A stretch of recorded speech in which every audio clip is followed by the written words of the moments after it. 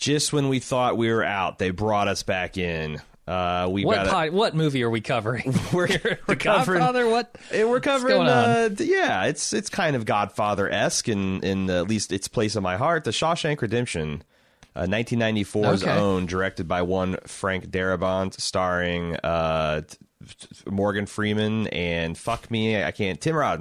Tim Robbins, Clancy Brown. I mean, everybody you know from the 90s is in this. Jeffrey DeMunn, a whole bunch of the Darabont players are in this. And this was commissioned. This is a commissioned podcast back from semi-retirement from Hatorian. This was the grand prize of our fantasy football league. We had 2 this year, and we have another winner, Dr. Nick, that will be getting to his commission a little bit later. But Hatorian was up first. Now, Hatorian's been the commissioner of the fantasy football league for Bald Move. What the fuck? He's won every year. Its entire history. And he's won every year. When do we actually open a corruption investigation? Now's the time. If not now, when? Are we waiting for Andy Dufresne to mail us a copy of the cooked league books or something? Yeah. But he has the following statement. Thanks to all the fantasy football teams for playing. I hope we can do it again next year. Because I want another commission. Win another commission. I had the teams vote for a few different options, and Shawshank Redemption won. Oh, well, he at least made it, he's a democratic league cooker. Not sure that ballot's not stuffed either. This is probably the first drama I really watched and understood. So, no, every single person on this fantasy football league has a birth certificate and a real name. Andy. Yep. Say, this is probably the first drama I really watched and understood, so it holds a special place in my heart. It's definitely in the top 5 of all time. Where do you guys sit with the movie? Damn. How good is Frank Darabont? Is this the best narrated movie ever? We'll leave the rest of the discussion to you guys. That's a good question. I like that final question. Is this the best narrated movie of all time? No kidding. Maybe. Like, a lot of times narration detracts. Yeah. Like, for example, Blade Runner. My God, the movie is completely different without Harrison Ford's kind of hokey film noir narration removed from it. What's your relationship to this film? I've seen this maybe so I've definitely seen like pieces of this many times. I think I've only seen the whole thing once. This is like a cable favorite. Exactly, yeah. Like, I'll be flipping through the channels. Oh, look, that's Tim Robbins, Morgan Freeman. Right. AMC loves to run this in just whenever. Oh, boy, I wonder if they still do after the Darabont shit. Oof. Now that they're in a lawsuit with the guy. Well, if it makes money, they probably don't care. Yeah. So this maybe is like the second time I've seen it all the way through. Mm-hmm. I was surprised at how romanticized it all is. Because I don't get that part from, catching pieces of it here and there. But this is a very romanticized notion of prison life with some exceptions. That is an extremely interesting way to phrase that. Okay, what are you talking about? So I think this movie is great. Romanticized gang rape. Go. I think this movie is great. Now, there are exceptions. Okay, absolutely. Okay. But let me say, I think this movie is awesome. Yes. And it is an extremely well-crafted story. It's engrossing through the entire thing. I think the thing that was a real head-scratcher is how they kind of drop you into this prison and let you forget about the crimes that these people have committed. Mm-hmm. Like, immediately. They never really bring it up until Red's speech at the end. Right. That kind of surprised me. I guess it's kind of irrelevant, right? Like, inside prison? Like, outside... Not really. Not to me as an outside prison viewer. Well, that's why I was saying outside the prisoner... I have to say, are these people good people fundamentally or bad people fundamentally? And the movie never addresses that. Huh. I think it's... It just lets you assume that these people are as good as anyone you would meet on the street outside. Even though they are murderers, they are probably rapists and thieves and all the things that land you in prison. The movie never asks that question at all. Yeah, it's interesting because, like, the people that we do know, Red, like, obviously he's guilty of murdering someone as a teenager. Yeah. And he feels real bad about it. And it's like, the way they describe it, maybe it seems like it was a mutual combat kind of thing. It wasn't like, like words were said at a bar and some shoves were exchanged and suddenly someone's bleeding on the floor. It didn't seem like it was, like he was a professional hitman. And I mean, that's one of the things I think this I don't want to get too far in before we get all of the introductions out of the way, but I do think that a lot of these questions were certainly bouncing around my head. It's been probably 5 or 6 years since I've seen this movie. I've seen it probably 6 times. I'm kind of like Hatorian in that this movie came out in 94, like right as I was graduating high school, and I remember starting to follow pop culture more closely and like getting into like more television and movies. And this was, got a lot of Oscar buzz, and I sought it out like very early on, and like when I was 20, rented it, watched it, and like was just completely blown away at how like. It's not the typical young man's movie. It's very slow and deliberate and quiet, but it is very, as you said, absorbing. Like it reminds me a lot of The Godfather in that its pace can be so slow, and yet you're kind of hanging on every frame and every word. And it's also a movie that rewards like rewatches, because I feel like now that you know what Andy is doing, there's a lot of tension. Like it's very ballsy what he's doing. He's taking high stakes risks at every turn, but the movie and you do not know it the first time you're watching it. Yeah, I mean, you see the obvious risks he takes, like going up to Clancy Brown and being like, "Hey, do you trust your wife?" Right. And flipping the bird to the warden as he blasts an Italian opera throughout the Shawshank, but. It's way, way more intense. Every single time the warden goes in there and they shake down his, someone leans up against Rita Hayworth, it's all over. Yeah. If a cold front moves in and blows against it, it's all over. Like it's, I found it very stressful watching some of those scenes, even though I know what's going to happen. But it is one of those very first. There's one of those very first movies I saw where it's like, oh, it doesn't have to be all action, or I don't have to be like laughing my my guts out to actually enjoy the experience of watching a movie. So what do you? I mean, I don't even know how to do like top movies anymore. It's like I've seen so many fucking movies. Yeah, there are probably 30 movies in my top 5. Right. No, I kind of feel the same way, and it's kind of like, what mood am I in? Yeah. But like in the kind of like just great movie, I think it's up there in the great movie slot, Yeah. And it is every single time. Like I every time you're flipping through the channels and you see it's on, it's kind of like the other, like, the kind of sense of gravity that's like kind of comes over you. It's like, oh, we're about to get to the roof tarring scene, or we're about to get to the scene where he gets the library opened, or we're about there's a lot of these kind of like just great scenes. We're about to get to where the old man gets released and he hangs himself, Brooks. There's a lot of great, because I think the other thing is that this movie is very character driven, and there's just lots of great characters. There are, yeah. I mean, aside from Andy and Red, the two main ones, you've got the warden's a piece of work, the guard is a piece of work, Red's whole crew are all interesting, and it's just great seeing like this really believable friendship spring up between these men that takes place over the course of 20 years, but it only covers like 2 hours and 20 minutes of film. It's a remarkable accomplishment.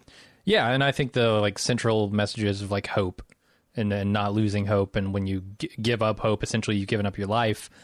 Even if you're incarcerated, like you want to maintain that hope, at least, that's the thesis that Andy has when he comes into prison, where Red is very much in the opposite camp. Right. That you need to abandon all hope because there's no reason for it. Yeah. And I think the evolution of those feelings over the course of the movie is one of the most compelling things about it.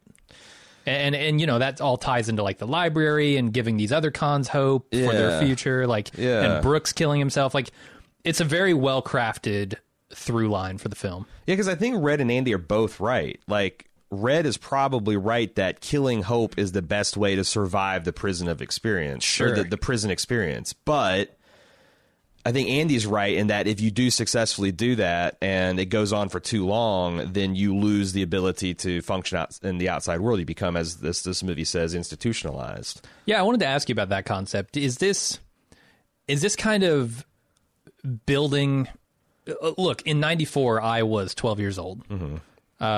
I didn't know what institutionalized meant, let alone that it was a principle that applied to prison culture. Is this something that was kind of hanging out in the zeitgeist in like the 60s? Is this when like that idea of, hey, we're treating these prisoners in a really fucked up way that makes them incapable of living outside of that system? Is that a thing that had been around? Is Shawshank like building on momentum from that, or is it more like, I don't know, because hey, this is a thing that Stephen King, who I think wrote this pretty early on, in his writing career, which would have been like late 60s, early 70s kind I of think stuff. it's probably closer to the latter, that, you know, I don't know, in 50s America people were talking about things being institutionalized, but I'm just guessing. I don't know. I'm trying to see it's when just he a question actually wrote I have that book. as a 12-year-old in 94 and a 37-year-old in Oh, he wrote that in 82. 19. Wow, interesting. Oh, really? Yeah. So, I mean, I do think, because it got me thinking a lot about, like, you know, prison culture and how we see, because here is like all of the bad things about prison life in America. The fact that, you know, it's not just that you're sent here to do time. It's that you also get here and there's extrajudicial beatings, and there's the constant threat of rape and violence. There is the dehumanization of being put in solitary confinement, which increasingly is a lot of it prisoners experience, where they sit in a box for 23 hours. They're let out for 1 day or one hour a day. And like, what does that do to a human's mind? A human that's a social creature that I mean, you wouldn't fucking do that to a dog. And you think about, like, I kept on thinking about the stuff I've been reading about some of the Scandinavian countries, and Norway in particular, where like the maximum you can be sentenced for prison for murder is 21 years. And typically you get unsupervised weekend parole beginning at 1/3 of your sentence. So the longest it would take to get out to where you're getting out in the weekends and maybe you can start seeing your family and holding a job is 7 years. It's usually less time than that, with full release at 2/3. So you kill a person, you could get out, you could be getting weekend parole in 4 years and out in 8. And I wonder what Americans think about that, because, I mean, if your wife got killed, right, and this guy, do you want this human being that murdered your wife to suffer eternal imprisonment? Do you want him to suffer death? Do you want him to suffer rape gangs? Or do you want him to have the educational abilities, counseling, perhaps medication? You want to be rehabilitated to where he becomes, like, you know, something of value is gained from your wife or loved one's death. And I don't know what the answer is, because, like, if we are trying to rehabilitate people, we're fucking doing it all wrong. We're I mean, our recidivism rates are off the charts. Norway's is the lowest in the world. So if we want to, like, rehabilitate people, we're doing things the wrong way. If we want to punish people but good, we are actually kind of like half-assing it, because you can get people a lot worse times in prison. We've really, so it's, but it's like, we got this weird kind of limping on where we try to pretend to respect these prisoners' rights, but we don't do any kind of research. We don't do any kind of A/B testing. I mean, that was one of the shocking things that came out of, like, the Serial podcast I was listening to, the fact that not only are people not, like, harvesting the data, like, okay, this judge sentences people to this many years in prison, this judge sentences to Y many years, which is better? Like, let's track. Not only do we not analyze the data, we don't even collect that data. Like, judges do whatever the fuck they want with sentencing guidelines, and then no one actually studies to see, well, did this actually lower the recidivism rate? And these are the things I was thinking as I was watching this movie, to, like, I mean, prison probably has not changed very much, other than there's a hell of a lot more gangs and there's television and internet. But everything else, the violence, the killings, the rapes and stuff, like, seems like we are still having that done. Yeah, seems like our criminal justice system is pretty regressive. And there's also, like, this, like, the warden gets the bright idea that he essentially has a slave labor force, and he can start not only undercutting people, but getting, like, he doesn't even have to do the work. He can, like, you know, put in his lowball bid, have someone, you know, bribe him with a pie and $5,000, and there you go. Like, you know, with the for-profit prisons and like, you know, the prisoners building things and getting paid like $1 an hour, like in California, something that happened this late summer and fall was the fact that the prison firefighters, the forest firefighters, were getting paid $1 an hour. And no compensation, like, oh, for every day you spend out in the field, you get a month off your sentence or something. Just like, nope, you get $1 an hour to compensate your time. Like, that's pretty fucked up. And can you have that kind of system without the ensuing corruption? If you have a slave labor force, the society says, hey, this is okay. In fact, we actually carved out an exception, an amendment to ban slavery to like, oh, yeah, you can still have slaves as long as they've been deprived of their liberty through some sort of due process. Yeah, is there any way to do that without there being corruption? You want to talk about a perverse incentive to send people to prison. Right. There you go. Yeah, I think you can. It's called massive oversight over those programs and super transparency. Like it all has to be regulated and monitored constantly. But here's the thing, like I feel like the problem is if you have you have an intellect that sits and says, look, we got all this labor force, I know what we can do, we can put them to work and they have no say in what they do and they have no say in their pay. Like you can oversight that as much as you want, but it's like still immoral. You know, like there's lots of oversight in the Nazi concentration camps. It's just that they were overseen exactly how, you know, they were rigidly ran exactly how they're supposed to be. It's I almost feel like it's the two, like this is wrong versus, oh, well, we can make it right if we do it in a particular way. It's like they're fundamentally incompatible principles. But that's when I was wondering, is like, is Stephen King smart enough to know that? Did he write this warden as like a particular evil person that was taking advantage of the situation, or is he saying that no matter what a person starts off with, that if they have all these incentives, that you're eventually going to turn bloody-minded? Yeah, I do think that he has a deft touch with the rest of it, so he's probably got some of those things in mind when he's writing. And, you know, by extension, Frank Darabont probably does as well. I would have to, like, look at this movie as a whole and say they have a pretty solid understanding of the principles that govern our incarceration system, right? I mean, they had a pretty good handle on it in this movie, and it was holistic. It wasn't just like, oh, here's one aspect of prison life that we really need to crack down on. It was like, look, this is the life of a prisoner. Yeah, you got the underground economy. This is the quote-unquote industry of the prisons. Right. So, yeah, I think they did a pretty good job touching all the bases here. You know, and I feel like that this is a very beloved movie. I know this movie didn't make a ton of money when it came out. It like essentially doubled its budget, but its budget was only like $24 million. But since it's like it gets on everybody's top 5 list, but I'm constantly amazed at how much of America really looks up to shows like The Wire and says that Shawshank Redemption is like, you know, really touched them and but yet no change is really like it's nobody. Nobody. Not only is it like there's no kind of voice on the other side saying, hey, should we change some of this stuff? But it seems like it's still that it's very popular to be this kind of quote unquote tough on crime. No, I think that's where like that romanticized vision of prison life comes in, where you essentially have what amounts to like a bromance prison movie. Like this is it's a weird kind of dichotomy of a movie where the film wants to talk about the serious prison issues and it wants you to think about them, but it also, more importantly, wants you to just get engrossed in the story of these two people who find friendship through prison and hope and kind of carry each other through the experience. Yeah. That's what I'm talking about when I say it's romanticized. Like those people who you're talking about look at this movie and say it's great, but don't think about the consequences in our actual society.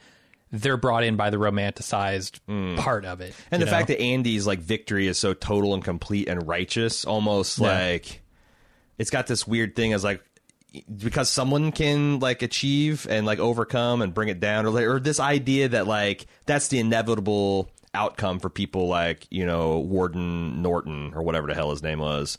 When, like, I think it's the exact opposite. However much corruption you uncover in society, there's probably 90% more that you don't see. It's the tip of the iceberg. You caught literally the dumbest criminal or the one that got a little too greedy or forgot to grease the right palm. Like, it's the way the story would usually go is I think a guy like Andy gets he gets mined of all of his usefulness. When he finally gets a stiff backbone, it doesn't care who gets hurt, and you just bump him off too, the same way you do everybody else. Yeah, because that's like, this movie has a definite turn in the emotional tale. And that sweet kind of like idyllic romanticized version of prison life comes to an end when Andy has the "Are you being obtuse?" speech. Yeah. Because it's hard to say because like I said, we've already seen guys paralyzed and put into hospital right. for weeks and raped all the time. But when the warden goes out there and like discerns the truth from this kid after Andy has just busted his ass to get him a GED. And in a fair world, Andy would be starting to get like a second trial. Because like he's exactly right. Like the country club will have this guy. There's no evidence yet, but if you start pulled, there will be. Mm-hmm. And the warden has the man shot and then framed as an escape. And it's like, man, within these four walls, this warden is a god. There's no way you could ever displace him. And like from that point forward, the romance is kind of out of the movie. And Andy kind of looks like a broken man. And they do that interesting reveal where I thought I was going to watch another, like the first time I saw this, I thought, oh God, I'm bracing for a Braveheart where like he's going to sacrifice himself on the altar of to bring down the warden. He's going to hang himself with a copy of the book. You know? Just a moral victory. Yeah, when he actually loses everything. Exactly, and like there'll be a new warden, and things will be a little bit different. But no, in fact. And that's the other thing is like I guess I didn't see the escape coming because like I remember clearly thinking the first time I watched that he's getting 6 foot and Morgan Freeman plays that the longest night of my life so perfectly, and then the guard coming and Andy's like it's like the idea that he would escape I did not immediately cotton onto. Mm-hmm. And it's like I said, going watching and watching this again and seeing all like exactly the point where he started thinking, oh, I can break out of here with enough time, persistence, and all that. All he's got is time. Yeah. I think my favorite part of the movie is in retrospect when Andy tells Red, "Hey, there's this thing that I want you to find. It's out in this field with the long rock row and the tree, the oak tree." And after finishing the movie, you realize, oh shit, Andy actually hadn't placed that there until after he escaped from prison. Right. So this is like he's preemptively telling him to go pick up something that doesn't exist yet. Right. And it makes me wonder what would have happened if Andy got killed or during the escape, or if he had, not escaped and been thrown in the hole and maybe Andy and Red never speak again, or he's transferred. Like, there's a lot of things that could have gone wrong with that plan, but I loved the idea that he told him about it before it existed.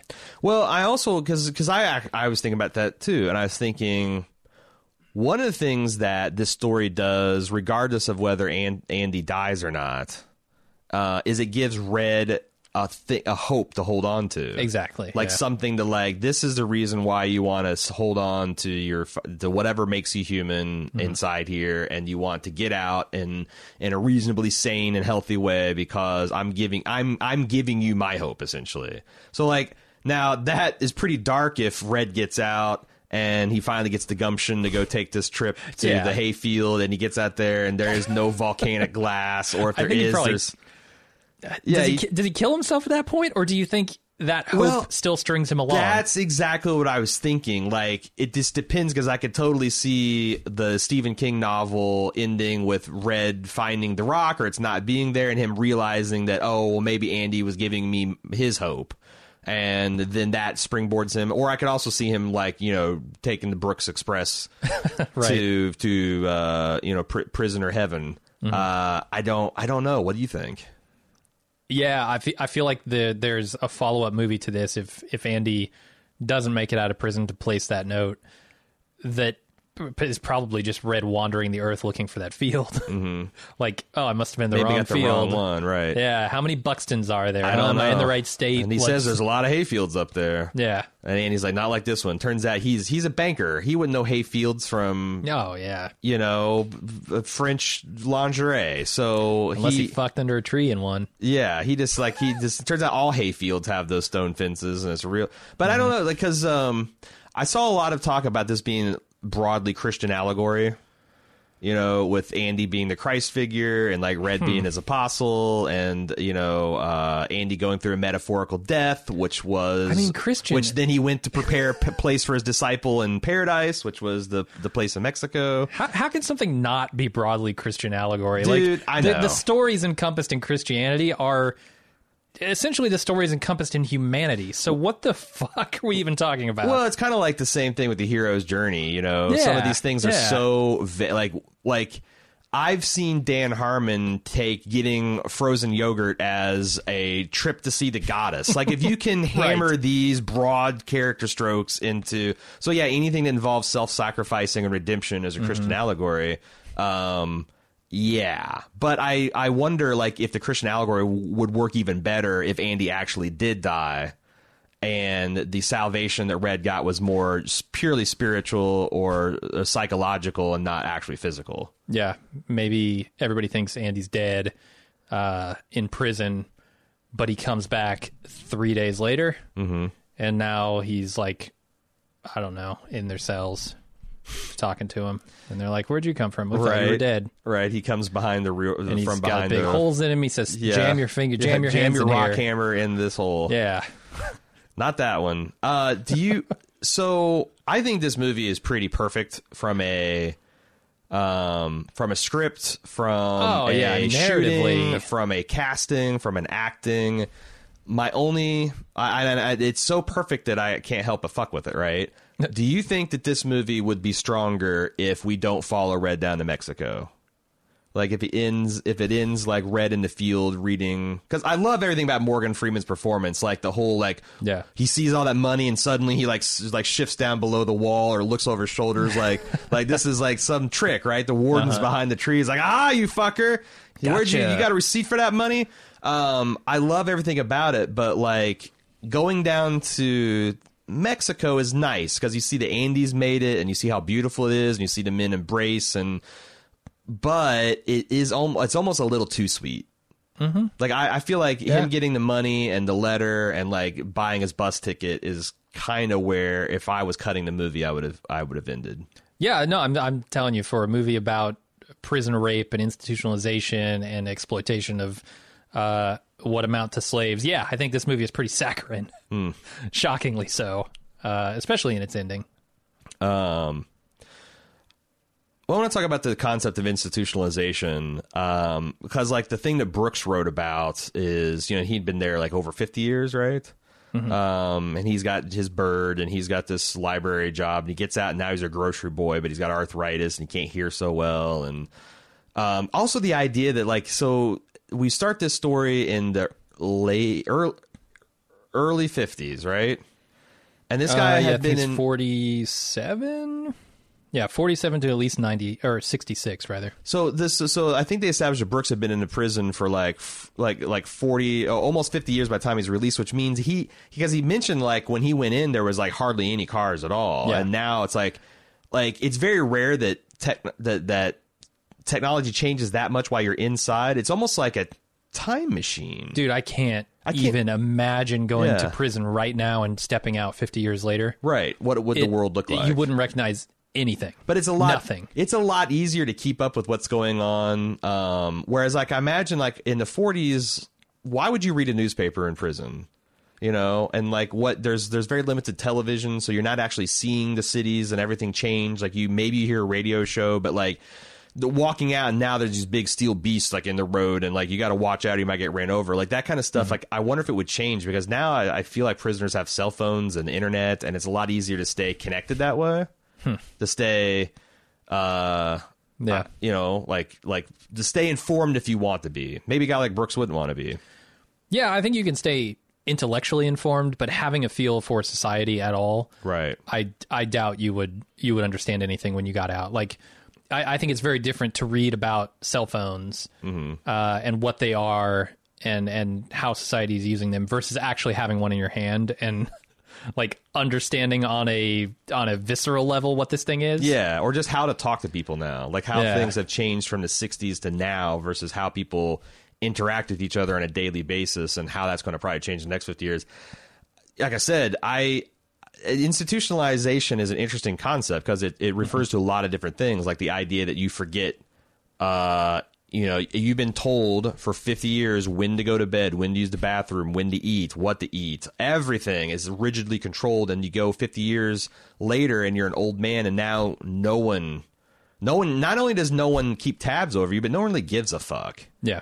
You're just kind of an inconvenience in everyone's life. And think about, like, especially your old man and, like, all of your friends back in the day. No one's kept up with you. Probably most of them are dead. Like, you're just like, you're like Fry from Futurama. You just come out of this frozen time box and try to relate to the world.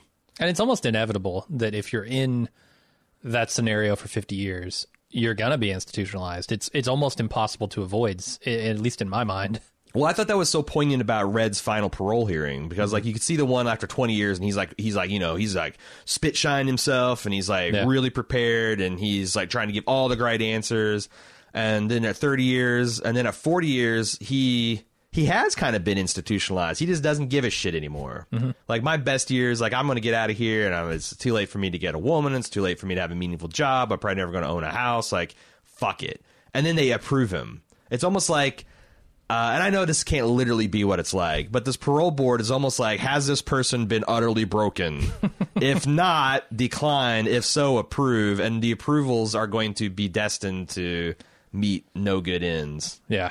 But I think the thing, I know you're obviously being a little facetious there, but the thing that gets read out ultimately, I think, is his acknowledgement of being a very different person from when he was younger and committed those crimes. Mm-hmm. Like, I think that's the thing that does it with the board. They're like, okay, he fundamentally understands, something about his actions before that he no longer agrees with. Well, see, that's one of the things I was thinking about as I was watching this movie, and, like, thinking about the Norwegians is like, what is the use of more than like a 12-year prison sentence?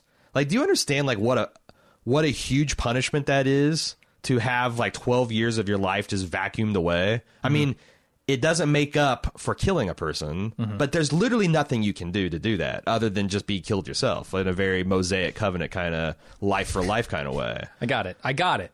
Here's what we do. We employ the slave labor in our prison systems to come up with a way to resurrect people. There you go. We highly educate them. We'll let all the murderers out if you can bring them back. Right. But do you know what I mean? It's like what? For sure. There's nothing you can do to make up for that. Yeah, and like even your own death doesn't pay for that. And a penalty that's like the difference between 12 years and 50 years to a human mind is probably like, fuck it, like, I mean, I guess you'd rather have 12 than 50, especially if you're a teenager. It's like, oh, I could get out by the time but still, like, 18 looking at 12 years, you're going to be 30 years old. Which, when I remember being 18, I figured that was the end of the life, right? Yeah. And if prison was this thing where you were right, where people could get an education, and not just an education in like a sense of a GED or a trade, but like education in like, this is how society works. This is how civics works. This is why you're in this place, and this is how you can avoid it, like life skills, relation, de-escalation, things like that. Because, I mean, you just keep coming back to like what a high percentage of particularly Americans are in prison compared to the rest of the world. We got like what, a fifth of the world's prison population and like a 12th of the actual population. And I mean, Red is left to his own devices to come up with the conclusion that his actions were wrong. Right. There's no guidance there. There's no understanding as to, what these people need to help them along that path. Right. And there's simply, here's time, think about what you did. Right. Question mark, get out. But without books, without curriculum, without access to professional help, without access to, it's, yeah. You could just as easily see him extraordinarily bitter, feeling like he's been shafted and pissed off at everything. Sure. Like, that's not how he ends up, but it could be. Right, and that's what I'm saying. Like, it's almost like if you keep someone in prison much longer than a dozen years, you might as well keep them in prison for life, because how it seems like institutionalization is the rational, is the rational approach to that kind of life imprisonment. Like whatever part of you that's like the independent, creative spirit that you went in with has got to be extinguished or you'd go mad. Mm-hmm. So I mean, I don't know. Like, a lot of times I cop out and say, I don't have any answers. Like, but maybe I don't. But, like, I feel like people do. And the fact that, no one is really studying this and keeping data on it and trying new things out and like, hey, look at what's going on in Scandinavia. Can we try these places? Can we try these policies and you know, just experiment with it and see what happens? Because my God, can we get worse outcomes than we already have? We already have more people locked up than anyone else. We also have one of the highest recidivism, repeat offender. We have some of the harshest penalties in the world. Like, okay, if we're not ready to try something else, then we're saying that we're fine with the system we got, and I'm not, for damn sure. Yeah, there's also a lot of stuff in here on that theme of hope that I found really compelling emotionally, like savoring these small pleasures. You know, when Andy plays that record, he sacrifices. He makes a big sacrifice for the rest of his fellow prisoners to get a fleeting, momentary pleasure. Right. And some that are straight up just confused by it, like they don't understand it. Right. But Andy's giving them that gift, sacrificing his own freedom, what little bit of it he has left. And I think that was interesting. And then, you know, later on when he gives Red that harmonica, there's a moment where Red looks at it and he doesn't fucking know what to do with it. He's like, Andy says, hey, play us something. And he's, no, I can't. Because that represents hope to him. That represents a time when he was not in prison. Therefore, there could be a time when he gets out of prison and he doesn't want to think about that. So I feel like those moments were really just good, emotionally resonant moments. Yeah, and that's good life advice. Like the idea that you sometimes can't control the setting that you're in, but you can control your attitude. Like I thought those are all poignant when, you know, they're on the roof slinging tar, and Andy has, through some guile and daring, won them a bucket of beer, and they're like, you know, we could be helping a buddy out with their roof, or hell, it could be our own roof that we're doing. We're just like, we're all living like free men. And, you know, when he did the stunt with the classical music, where, you know, for a few brief instants, every man here was free. Yeah, those are like, I feel like those are great life. Those are trying to teach you great life lessons that, you know. Yeah, it's something you could like see in a war movie, right? Yeah. Like the fighting forces getting up out of the trenches and going and partying on Christmas Day or whatever. Like, there are those small pleasures within a truly grim situation that keep people going. Right. And that's the thing. Like, if you are in, I know a lot of people feel stuck in situations, especially nowadays where there's so many economic hardships. But like, you know, this movie says anything like, the whole idea, I remember, like, it really hit me like a thunderstruck, the whole you got to get busy living or get busy dying. That I do kind of feel like that. Like, no matter what situation you're stuck in, there's always something you can pick. Like, you know, maybe it's learning to play a harmonica, or maybe it's chipping rocks, you know, going out and chipping rocks, or like exploring your city on foot and seeing like what, I mean, there's a goal that can be set and worked towards, because if you're not going to do that, then you are at best dying in slow motion, right? Yeah. You know, if you're not learning or growing, or you don't have anything to look forward to, even as modest as the thing that you're looking forward to may be, then that's where, like, when people say the years are flying by and like, oh, you blink and you're an old person, like that's what happens. That's what happens. So I don't know. That's a big, that's life philosophy has gotten me into a lot of trouble in this life, but it's also led me to where I'm in now, because do I want to say that? I got what? Well, I'm trying to think. Like, why wouldn't you? I'm curious. No, I say I'm coming to the conclusion that, like, because you know, people always ask me, like, why did you make this big change in your life? And, like, you know, I can say, like, it's not like one big thing was like, you know, reading 1984 in high school. But I think that this movie was one of it, because I remember when I don't think it was the first time, but like when I was hearing this in my mid to late 20s, and, you know, feeling like I was the same age as this character, in kind of a situation where I felt stuck, not by bars, but by like the social situation I put myself into. Like, well, I can do this literally until the day I die, and that's all it's going to be. I've seen everything. I've seen everything my life is capable of, except for maybe my son will marry somebody and they'll have kids, and that'll be something. But that will be literally the only thing I have to look forward to until I die, because I don't even believe in this paradise crap anymore.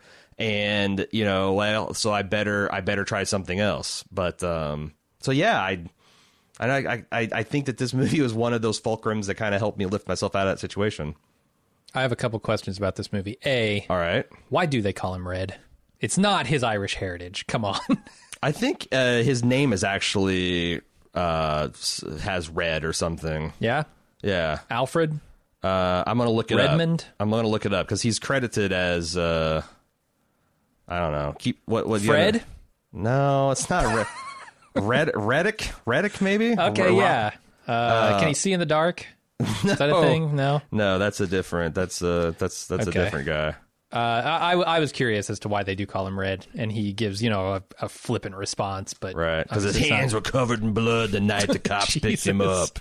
Maybe. From that punk he killed in the bar that one night. I do also have some questions about the prison economy here that Red is running. Right. I don't understand how you can profit from this Rockhammer deal. I really don't, because look, it costs him what, $8, $8 to get the Rockhammer in the first place. Mm-hmm. He charges Andy $10, but then in order to deliver the Rockhammer, he gives away 3 packs of cigarettes. But I got to imagine those were at least $1 each. In the 50s? No fucking way. Oh, I mean, let me see. I don't know. Yeah, how much I'm super was curious. A pack? Because I would say he's probably making less than 20% on the whole deal. Just in the cost of transferring the item to him. A pack of cigarettes was 25 cents in the 1950s. Damn. That's crazy because apparently that puts a little bit more spin on it. Yeah. That's like he's got a little more room. That's like 2 cartons of cigarettes. Yeah. That's interesting because I listened to some of the Shawshank Redemption, Rita Hayworth and the Shawshank Redemption, the original King story. Yeah, I've read that too. And he talks about the prisoners making 10 cents an hour. So you can essentially make your smoking habit and then some. You can sustain a 4-pack a day habit on your salary. Yeah, and they make a big deal about like Andy had 4 drinks a year and he saved up all year. He had like $500 coming in. He was so weird about the prison economy is like the currency is also used like the dollar bill has no intrinsic use unless you're going to roll it and snort stuff with it. You make a paper airplane out of it. Right? Yeah, but you don't. The scale is so small. But like it's like you don't smoke a dollar bill for pleasure. No, and like. With cigarettes, can't fuck a dollar bill. It is like it's both a currency, but it's also a good. Mm-hmm. It's almost like and the Romans paid out in salt, right? Mm-hmm. Like, by the way, he's named Red because his name is Ellis Redding. Redding, okay. There you go. I knew there was a reason for it. He just didn't want to tell Andy his name, huh? He's probably just fucking with him, right? Yeah. Do you think? I mean, that's the other thing is by the end of the movie. Surely he knows his actual name, why he's called Red. I would assume so, yeah. Maybe that's the one thing that Red held back in reserve. I mean, Andy... Oh, Andy. Not ready to handle the truth of my last name. Red seemed to know everything about everybody else, so if he didn't ever have to give up his real name to get that info, kudos to him. Right. But I guess he gets people things. Is it believed... So... when I was talking about the stakes, and I realized there was like some genuine tension when like the warden comes in to recruit Andy for his cooking the book scheme, right? And he's standing right there in front of, and he's going through his Bible and all that stuff that we know is just like there's this gaping hole behind there, and there's a rock hammer in this thing, and it's all that. I started thinking about like the stakes, and then I started thinking, what are the odds that this guy's in prison for just under 20 years and they never assign him to a different cell? Yeah. Like your toilet never backed up. They never had the paint in there. They never had to like. I felt like that there is no way that a 20-year plus tunneling project. I guess it's more like a 14-year tunneling project. There's no way that would actually be able to happen in any kind of era of prison. Because it's just too, like, maybe you could do it for a month. Maybe you could do it for 6 weeks. Maybe you could do it for the better part of a year. But 20 years, nothing ever going wrong. No one ever, soft-shoed, gum-shoed, bent screw comes walking down while you're hammering away back there. Like, you never, a bigger than average slab falls and clatters to the floor. Like, nothing really. Yeah. I don't know. That's a fair point, but... narrative. The movie wouldn't work unless the movie worked. And I do feel like that's part of like maybe you're supposed to understand that about Andy is that this is about just as much about him keeping his hope alive as it is about an earnest escape attempt. Mm-hmm. Do you think that? Or do you think that this is like, well, if nothing else, I'll get out when this tunnel is complete? And that just keeps him busy. Like, because like they even said when Red was talking, like, guys have all kinds of ways to keep their mind occupied when they're like reviewing his escape attempt. It just so happens that the warden boned him over as he was completing the tunnel project. Yeah. No, I think that is Andy's storyline, is keeping hope alive in the face of this adversity. Mm-hmm. And it permeates every aspect of his story. Mm-hmm. And thereby the film. I mean, this is Andy's story. Yeah, the escape itself, I thought, was like it's just the way it's filmed is just so perfect because it's got Morgan Freeman, who it turns out is a damn fine narration of anything. He can make penguins fucking in sub-zero temperatures interesting and moving. But he's narrating this guy like the whole, like, you know, he crawled through 500 yards of shit-smelling foulness that I can't even imagine. And like Andy's victory is so complete, like, by the time he's walking into that bank with the shiny shoes and the clothes, and you know exactly what's going to happen, but it's still pleasurable to hear Morgan Freeman, like, this man who's never existed walked into the bank one day and cleaned it out for $375,000. It's just, it's just really good. Everything about it, like I already talked about, Red finding the rock and reading the letter and like taking the money out and how affecting that was. Man, can we talk about? One thing I want to talk about is Frank Darabont in general. And I want to talk about the company that made this film, and I think that those might be a good package. Okay, I think Frank Darabont. It's. I mean, I don't want to turn this into another what could be, what The Walking Dead could have been, but like this and like the Green Mile. Yeah. He did The Mist too, or was it the? Yep. Okay. Like, these all have these kind of moments of whether it's creepy, whether it's horrific, whether it's spooky, whether it's like uplifting. He's got these deft handles on these emotional moments, and I do kind of want a what if. Like, what if Fred Darabont was given double the budget or like if I was the AMC executive, I would have given 4 times the money to make twice as many episodes. Yeah, right. They gave him the same amount of money to make twice as many episodes, and that's what caused the problem. But like, Jesus Christ, I still sometimes kind of like, as much as I can weep over television, weep over the fact that Frank Darabont wasn't allowed to tell his vision. Because like, this first season wasn't perfect, but it did deliver some actual genuine terror, some actual genuine suspense, and some really interesting character moments. Yeah. And they really ran away from that in the seasons to come. And it's a damn shame. How often do you get a person of this caliber to want to helm your stupid zombie comic book film? Especially early on in the golden era, golden age of television, right? Like, that was one of the first shows coming up that had the pedigree that it did, right? And that's just things like nowadays, like bringing over movie directors from and screenwriters from the big screen to the small screen was a huge deal. And have him take that, like, everything's. He's got this kind of very muted and understated way of doing everything, just from the selection of the film stock to the way he shoots it. It's not too conservative. It's exactly what it needs to be.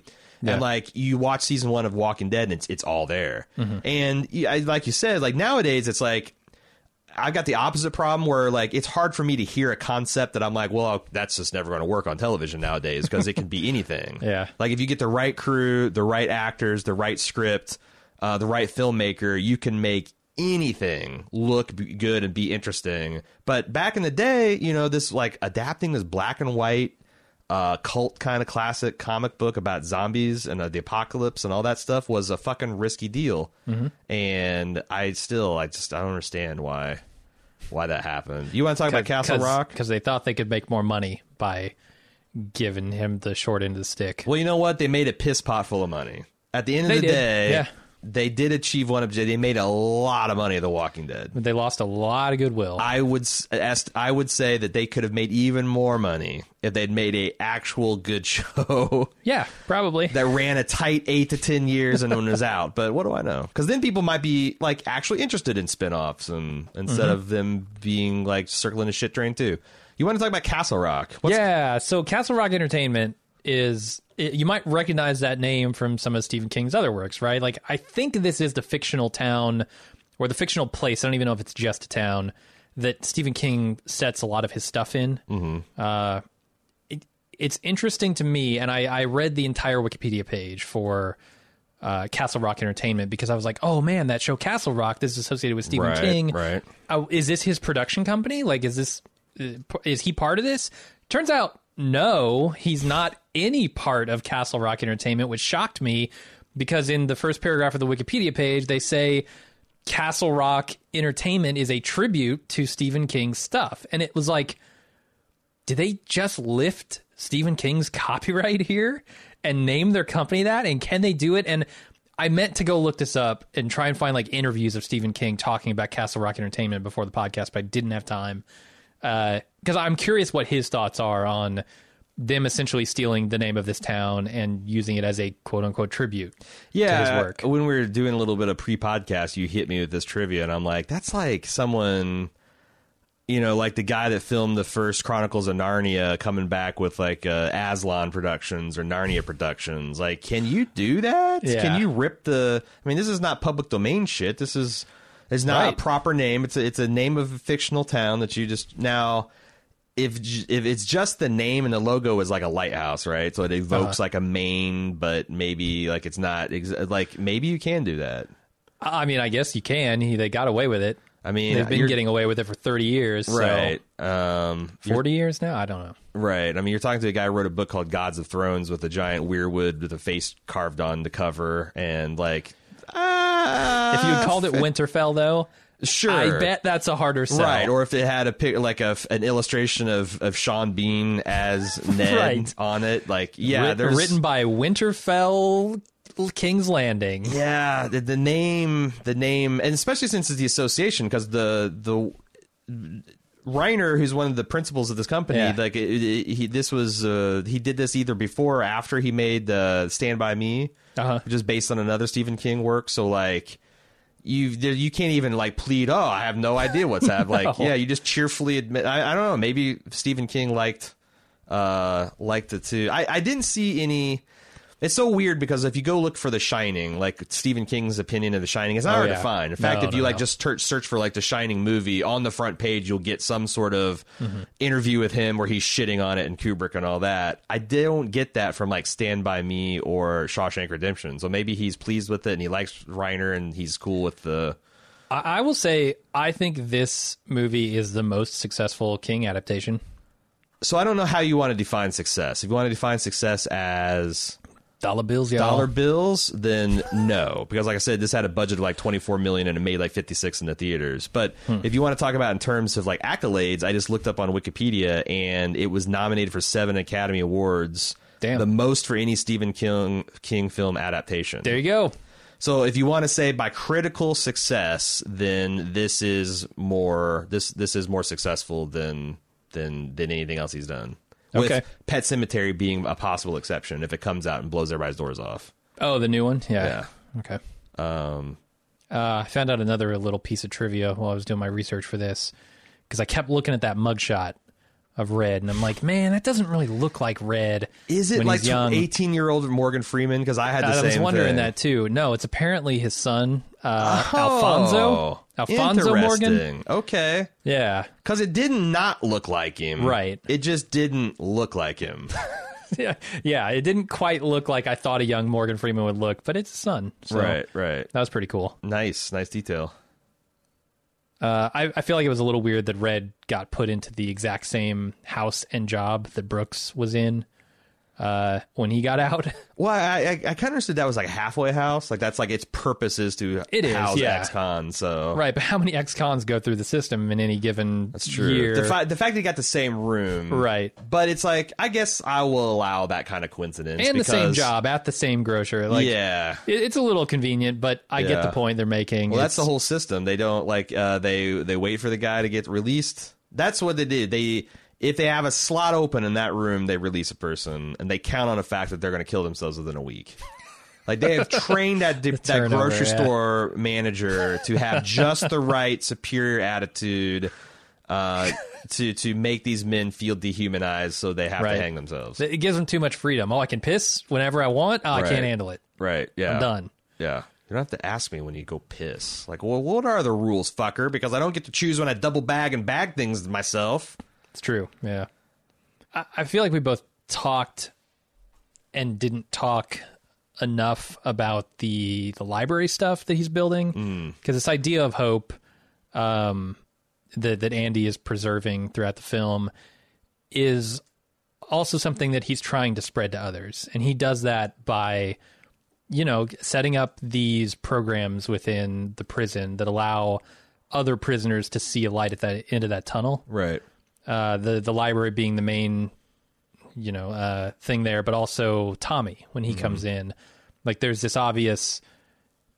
It's to call it like a hey, Tommy is his pet project is a little condescending. Right. It's more like this is something I can do for this person. Right. Because throughout the whole film, he seems to be wanting to help people. It's another part as much as possible. Christ Smith, though. Like, he didn't even want the beer. He just wanted the serene satisfaction of seeing his boys drink beer. Yeah. He's not doing it for him. He's doing it for. No, I like it. I think, look, that's also part of what makes this a saccharine film. Right. But I think there's a good message there. Like, I'm very much in the Andy camp. Like, I think keeping hope alive, through all of the tribulations, and we're seeing a lot of it now in our current society, keeping hope alive is a good thing and an important thing. I think I think you're exactly right, because the warden gave the list of punishments to keep Andy in line, because he was saying, like, whenever you're threatening someone, you usually do you lead with your strongest stuff, or do you start off with the worst stuff, and then it's like, I'm going to split your penis in half and pour lemon juice in it, and then I'm going to sign you up for every spam email I can think of. Like, no, you always go with the big. You leave with the split penis lemon juice last, right? Sure. So he has all this thing, like, you're going to lose your spacious one bedroom, and you're going to be thrown to the rape gangs, and you're going to spend time in solitary, and also I'm going to brick up your library and burn them all and dance. Like that's the thing that would. That's the hammer. That was the hammer. That's everything that you've worked for years, like a decade, to make these because I know you don't give a shit about your own life, but you do give a shit about all these other guys because you're Christ figure, and even the film itself says that Andy is way more into everybody else than he is until that all is taken from him, and then he escapes. Yeah, then it turns he's now a man on a mission to take down the powers that be. Right. I did find it funny that the guy, the warden, whose name is Warden Norton, which is a fucking funny name. And it's hard. It's like a rural juror. Warden Norton. Warden Norton. He apparently finds out about this arrest before the cops show up. Like, it's in the fucking newspaper before the cops show up to arrest him. Way to go. Good job, police force. You're on task. Way to keep them leaks from happening. Right. And that's the other funny thing is, he reads the newspaper. None of his because this involved every prison official in the state.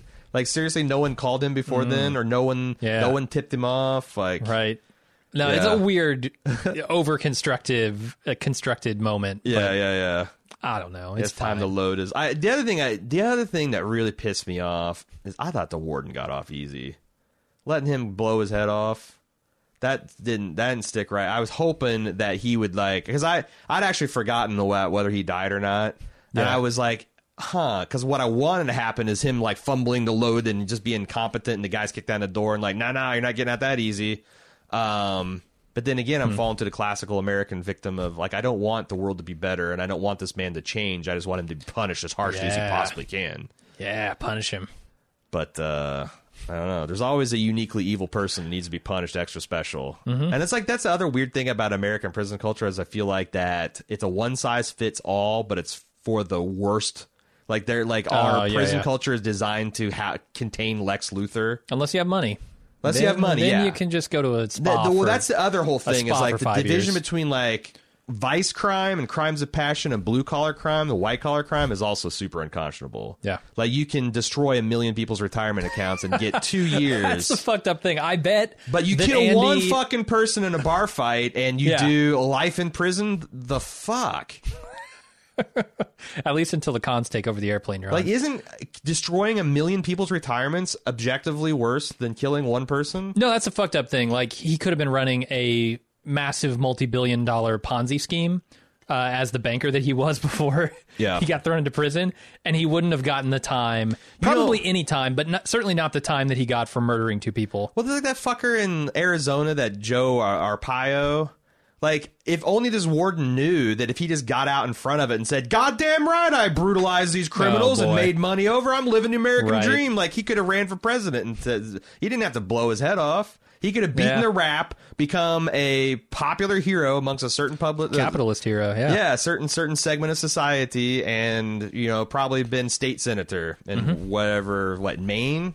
Yeah, you fucked up. You fucked up, Warden Orton. Yeah. If you had a name that was easier to say. Because nobody's going to put that on a That's true, yeah. campaign His poster. campaign is shot from the moment. moment. I like what he did. I like what he did to those queers and color folks, but I don't like his name. I can't say it. I'll be damned if I could say his name. Feels like I'm eating a mouthful of marbles and peanut butter. I don't know why I'm using that outrageous Southern accent when this took place in Maine. Yeah. So, whatever the lobster chowder version of that accent would be. Not even gonna try it.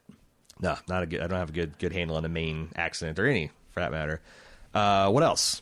I think that's it. All right, that's man. Hatorian, thank you for commissioning this podcast. This was a fun one to watch, a fun one to talk about. We'll be back next week for another commission to get Dr. Nix out of the way. And also, just on a note on commissions, some people have mentioned it, and we haven't forgotten about the fact that we do have some partial shares sold on some community commissions that were kind of left out there straggling when we closed down the commission shop. We are going to be making that right one way or another, either by refunding shares or by just doing the commission, even though we didn't get the full pay for it. And we're going to be doing that sooner rather than later. So I know a lot of people have been asking about it, and we are going to be handling it pretty soon. So stay tuned for that. Again, we'll have another commission podcast next week with Dr. Nick. Until then, I'm Aaron. And I'm Jim. See ya.